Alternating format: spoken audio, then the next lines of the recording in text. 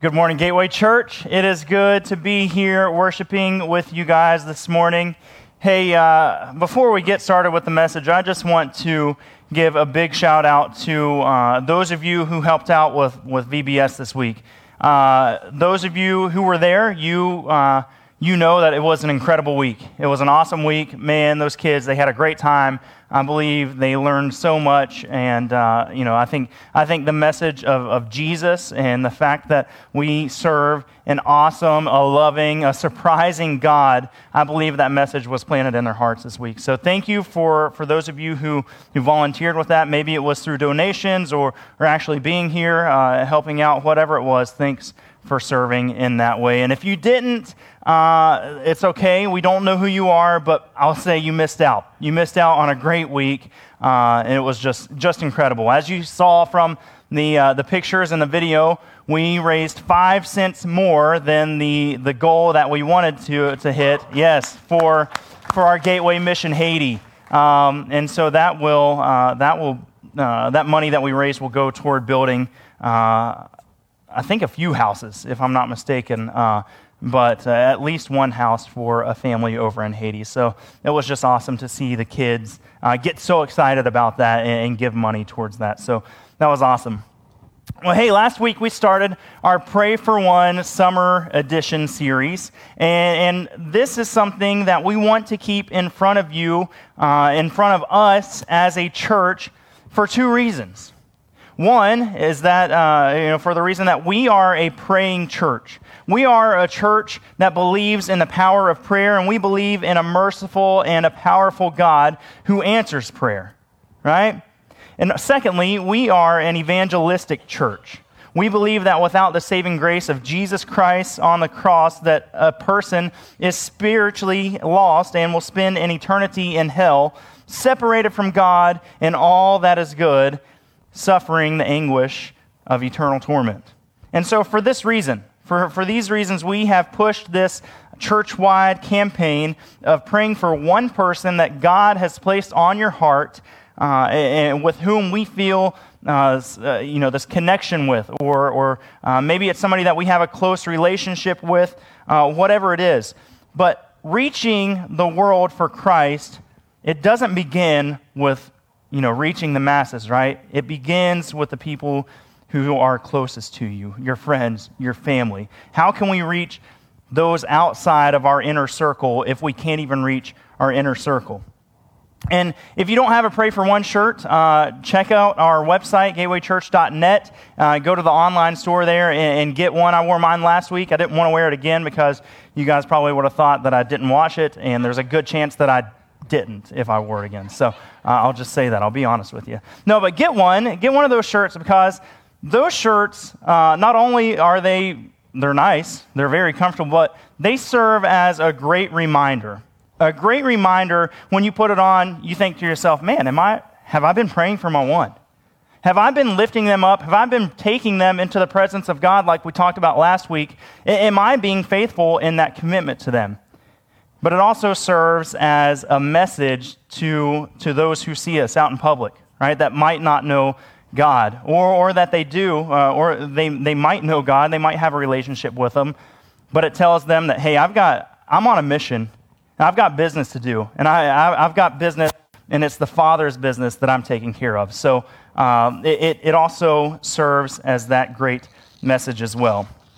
And so last week, we looked at this story in Mark chapter 7, and we looked at the story of the persistent mother who came to Jesus and begged Jesus to cast this demon out of her daughter. And in that, we saw that everyone matters to God and that there's no case that's too hard for Him. And the title of last week's message was Fervently Praying, and that's what this desperate mother was doing. That's what she was doing in this situation. She was passionate in her request for healing for her daughter. And you and I, we would be doing the same thing if we were in the same situation with our kid or with our loved one, right? And the title of today's message is Deliberately Loving. If you have a one, and I certainly hope that you do, you need to be deliberate in your love toward him or her. And what do I mean by this word deliberate? Well, I mean deliberate. I mean it in its truest form. I mean purposeful, careful, intentional. We need to think through how we act toward and how we respond to the one that God has placed on our hearts, who has maybe wandered away from him. And as we'll see this morning, we have to be deliberate in a couple different ways. And the first way is that when our one is doing what they should be doing, we should be deliberate in our actions with them there, but we should also be deliberate when they're doing what they should not be doing. The Bible says in Romans chapter 5, verse 8, that God demonstrates his own love for us in this: while we were still sinners, Christ died for us. That is deliberate, personal, and intentional love. So this morning, we're going to be in Luke chapter 15. So if you've got your Bibles, you can turn there or scroll there. And we are going to be looking at probably the most popular parable shared by Jesus, and that is the story of the prodigal son. Now, some of you might remember that we used this parable back in February, Sunday, February 20th, in the original series, this launch series of our Pray for One theme, which was titled Pray for a Specific Someone. And in that message, we made some very broad statements about the love of the Father. Remember that the Father in this story represents God the Father. And so the main point that we made in that sermon was that God loves the one. His love is both broad and specific. It is broad in the sense that he loves the world, but also specific in the sense that he loves each of us uniquely. Even before we were born, even while we were still sinners, God loved us uniquely. So we know that God loves us and he loves our one, but what I want to do this morning is bring out from this story exactly how he loves us. That is how our Heavenly Father is deliberate with his love for us. And when we understand this, when we begin to see how God loves us, we'll have a better idea of ourselves, of how to love our one. So Luke chapter 15, starting in verse 11, and we're only going to go down through verse 24, and we won't deal with the older brother's response this morning in this message. So verse 11, starting there. And Jesus said, "There was a man who had 2 sons, and the younger of them said to his father, 'Father, give me the share of property that is coming to me.' And he divided his property between them. Not many days later, the younger son gathered all he had and took a journey into a far country. And there he squandered his property in reckless living. And when he had spent everything, a severe famine arose in that country, and he began to be in need. So he went and hired himself out to one of the citizens of that country, who sent him into his fields to feed pigs. And he was longing to be fed with the pods that the pigs ate, and no one gave him anything. But when he came to himself, he said, 'How many of my father's hired servants have more than enough bread, but I perish here with hunger? I will arise and go to my father, and I will say to him, Father, I have sinned against heaven and before you. I am no longer worthy to be called your son. Treat me as one of your hired servants.' And so he arose and he came to his father, but while he was still a long way off, his father saw him and felt compassion and ran and embraced him and kissed him. And the son said to him, Father, I have sinned against heaven and before you. I am no longer worthy to be called your son. But the father said to his servants, Bring quickly the best robe and put it on him, and put a ring on his hand and shoes on his feet, and bring the fattened calf and kill it, and let us eat and celebrate. For this my son was dead and is alive again. He was lost and is found. And they began to celebrate." In this story, I think it's impossible not to notice how deliberate the father was in how he expressed his love to his son. And the first action of this deliberate love shown by the father is that he let him go. He let his son go. Now, there's a lot going on in this passage, so we might miss some of the first century cultural nuances here. But the scribes and the Pharisees, they're listening in to Jesus as he tells this, and they had accused Jesus of being someone who hangs out with sinners, right? They accused him of having this habit. The disciples, they are also sitting in and listening, and they were always kind of a few steps behind Jesus in their understanding, right? They were probably closer in their understanding than, they were closer to the Pharisees and the scribes in their understanding than they were with Jesus, right? But Jesus had just told them two parables about a lost sheep and a lost coin, and how diligently the owners went and searched for what was lost. And now he shifts to this story about a lost son. And the first two stories would have made sense. It would have made the Pharisees, the scribes, and the disciples, probably squint their eyes and nod their heads in agreement. And they could understand how a shepherd would want to go and find his lost sheep, right? Leave everything behind for that one. Maybe it was a risk to leave the 99, but they could understand. And no one likes to lose anything, and they could definitely understand how, looking for lost money is something that we all do, right? We can all relate to that. But this story about a father and the two sons, it would take them from understanding to contempt.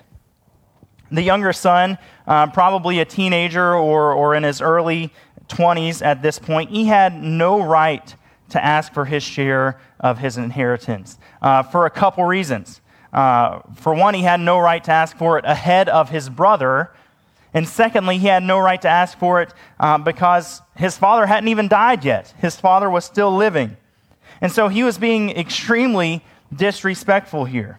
He was showing no signs of love or even the slightest regard or gratitude for all that his father and probably his grandfather had worked to acquire for his family. In fact, this request, it probably would have been perceived as equivalent to the son saying, "Dad, I wish you were dead. I wish you were dead. Just give me what you've got for me and let me go about my business." Right? This young man, he was rebellious. He wanted his way, he wanted his freedom, and he wanted whatever money he had coming to him as an inheritance. And his father was in the way of all of that. Can you imagine how this made the father feel? In a culture where honor was so important, where living by the 10 Commandments, especially the one that said, honor your father and your mother, right? This was just an evil request. And at the least, the son deserved a stern talking to about gratitude and respect. And at the most, the son deserved a slap across the face, right? It was the first century, spare the rod, spoil the child type attitude. Proverbs 13:24. Can you imagine how this made those who were listening feel? They had been raised in that same culture of honor and respect, and it would have been, they probably would have furrowed their brows in scorn at this part of the story. Are you serious? The son actually did this? He's a madman, right? Who would do that?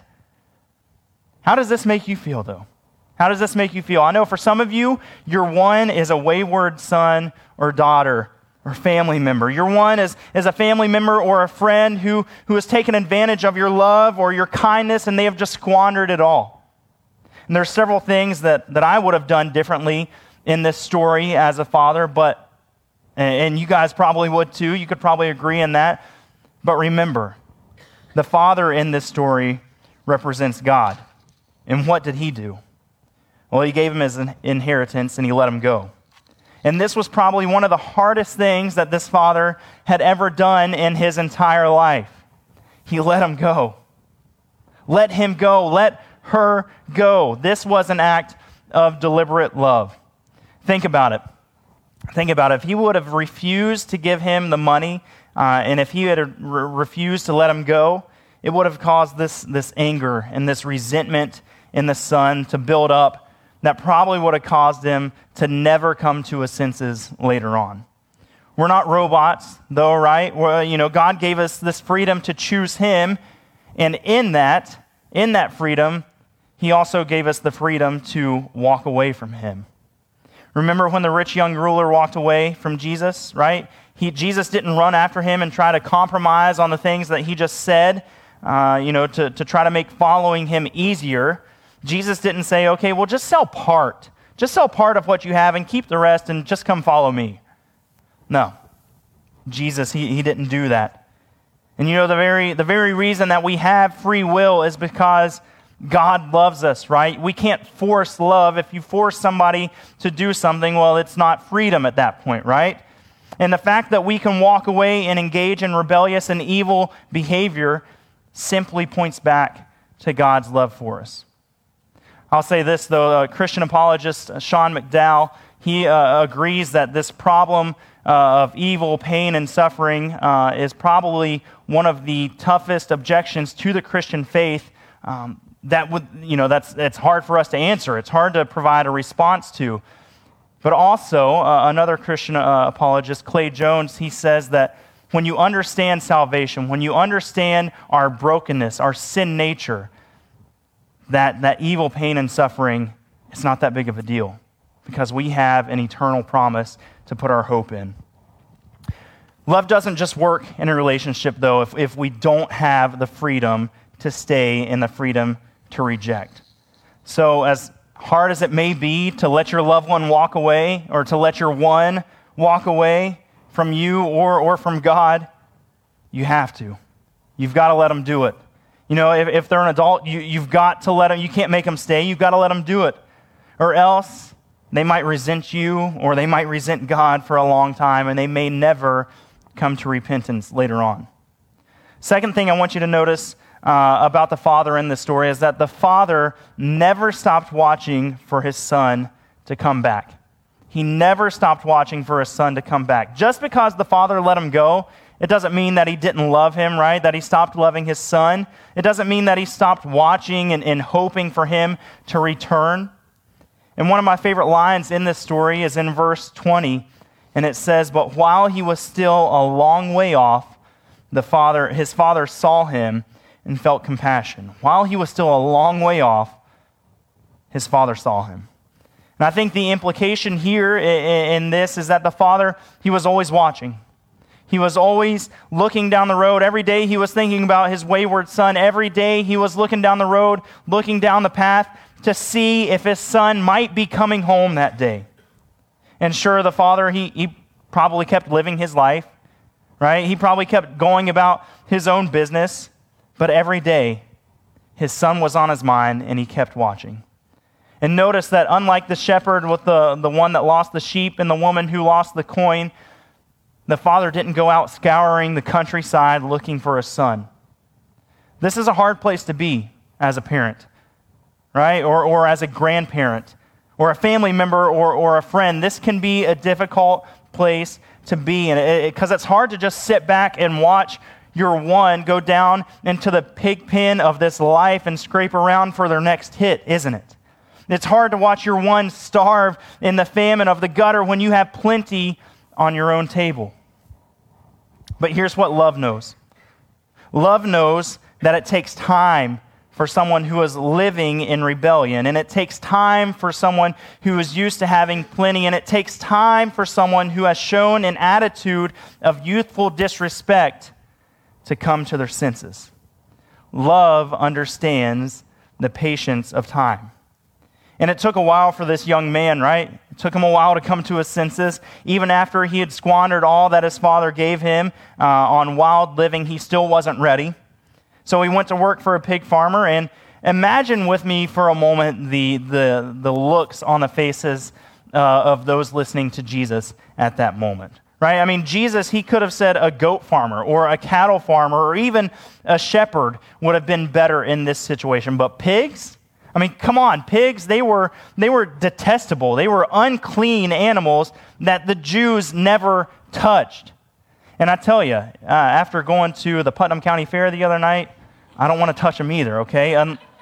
Unless they're bacon. Amen? Amen. Yes, thank you. Now, I know there's got to be a few people in here that have raised hogs, right? Anybody? Yeah? Anybody that's still raising hogs? No? Not here today. I know there's a family here. They're not here today. But why? I mean, we call, let me ask you this. Has anybody ever slopped hogs? Yeah? How do you say that? Slopped or schlopped? You slop the hogs? I feel like you got to say it that way. No, we've all, or not we've all, you guys have done that. And what does it mean to slop the hogs?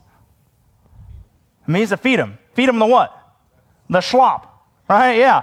It reminds me, I'm going off track here, but there's a Dr. Seuss book. Any young parents out there know what I'm talking about? What schlop, whatever. Sorry. I'm going to get back on track here. Sorry. So to slop the hogs, right? These old-time or these poor hog farmers, they would throw together all their leftovers, their messy slops into a bucket, and that's what they would use to feed their hogs. And it would become this huge, stinky pile of slop. And the pigs, they loved it, right? The pigs, they'll eat anything, especially if you've been to Haiti. You understand this as you're driving down Pig Beach. There's just pigs out there scattered eating the trash that is covering the sand. And this slop, it's kind of like junk food for you and I. So this young man in the story, he was working in the pig pen and he was eating the pig's food. It was the absolute bottom for this young Jewish man. And it was lower than low. And if his family had even heard of where he'd been, they would surely disown him. And when you're on the bottom, anything looks good, doesn't it? And this is why it takes time for us to come to our senses. In fact, there's stages of this. There's stages of repentance. And the first is that there's regret, right? It's a godly sorrow that drives us to our knees and drives us to tears for our condition. And we must be sorry for what we've done to ourselves and what we've done to others, but most importantly, we must be sorry for how we have offended our Heavenly Father. Secondly, there's responsibility in repentance. Accept the responsibility for what you've done and who you've become. Don't try to pass the buck or play the blame game, right? You made the choices that got you to where you are, and you chose to walk away from what you thought was better than what the Father had. Finally, there's this return. And that's what repentance means. It comes from this Greek word metanoia, and it means to change your mind or to change your way of thinking. Essentially, it means to turn around. And for the Christian, there's one more step in repentance, and that's restoration only through the love and grace of God. That's the only true way of healing. He is the only one who can restore us. And somehow the Father in this story, he knows that this is what has to happen in the life of his Son. He has to change the way of his thinking and return home on his own volition. So he kept his eyes on the road and he never stopped watching for him to come back. I want you to see one more way this morning of how the Father was deliberate about his love toward the Son. And that is that he welcomed him home without question. You know, there's so many places in this story that would have raised the eyebrows of those listening, especially the religious leaders and even the disciples in this story. I mean, a disrespectful son, right? A loose and lavish lifestyle, and hog-slopping conditions. And we don't have time to go into it, but even the angry older brother here. But I think one of the main things in the story that would bother them the most, and maybe it might even bother you and I, is that the Father never presses in. He never presses in on the Son. He didn't pressure him at the beginning of his downward spiral, and he didn't question him and press him whenever he came home, right? He didn't ask, where have you been? What is that awful smell on your clothes, right? Where's all the money that I gave you? You did what? You lost it all? No, there was none of that. There was no pressuring. There was no questioning, and there was no use to do that, was there? No, because what was done was done. The Bible says in 1 Corinthians 13:5 that love keeps no record of wrongs. And the Message version says that love doesn't keep score of the sins of others. Now, instead of wagging his finger in his son's face, the Father ran out to him, and he embraced him with this hug and with a kiss, and he refused to treat him like a servant. But instead, he restored him to his place as a son. And he knew the guilt and the shame and the remorse had already taken its course in the son's life. And the boy, he was a little older now, and he was probably a little more wiser and more grateful than ever before. So the father, he put a new robe back on his son. He put a new ring on his hand, and he put new shoes on his feet. And all these items, they were an expression of deliberate love. They sent an immediate and a clear message that he was not a servant. Rather, he was a son with all the rights and all the privileges of a son. There was more, though. They went on to have a full-on neighborhood barbecue, right? Most scholars believe, though, that this younger son is intended to represent the Gentiles, and the older son, who is jealous and unhappy about the father's reception, represents the Jewish nation. And so if there wasn't enough shock and awe when Jesus was first telling the story to the religious leaders, then, once the true meaning of this parable hit them, they probably would have been fuming. Right? It probably took them a couple days to understand what he was meaning here, but I'm sure they had this aha moment. But for us, 2,000 years later, we can understand the meaning of this a whole lot quicker. We are the Gentiles in this story, and it's a clear message that even we, who are sinners, we have full access to the Father because of, and only because of, his lavish and deliberate love for us. Everything he has done for us, culminating in the sacrifice of his son Jesus on the cross, is for the purpose of our salvation.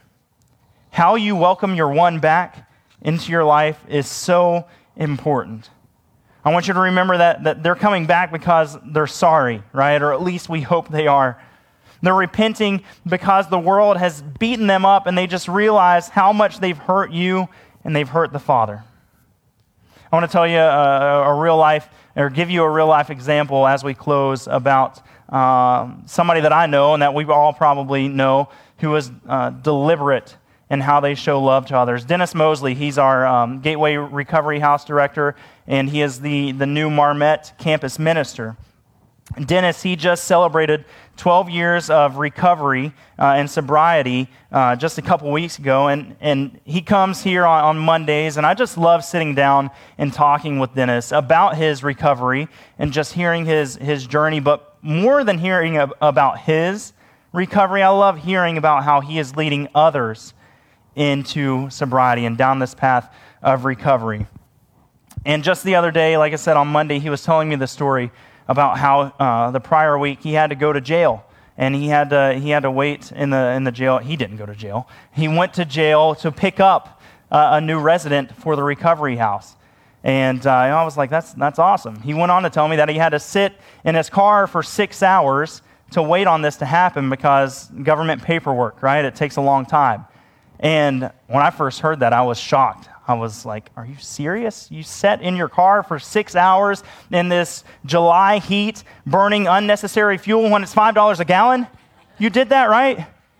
And whenever I replied in this kind of disbelief, Dennis, you got to know him, he replied with, ain't no thing. It ain't no thing, right?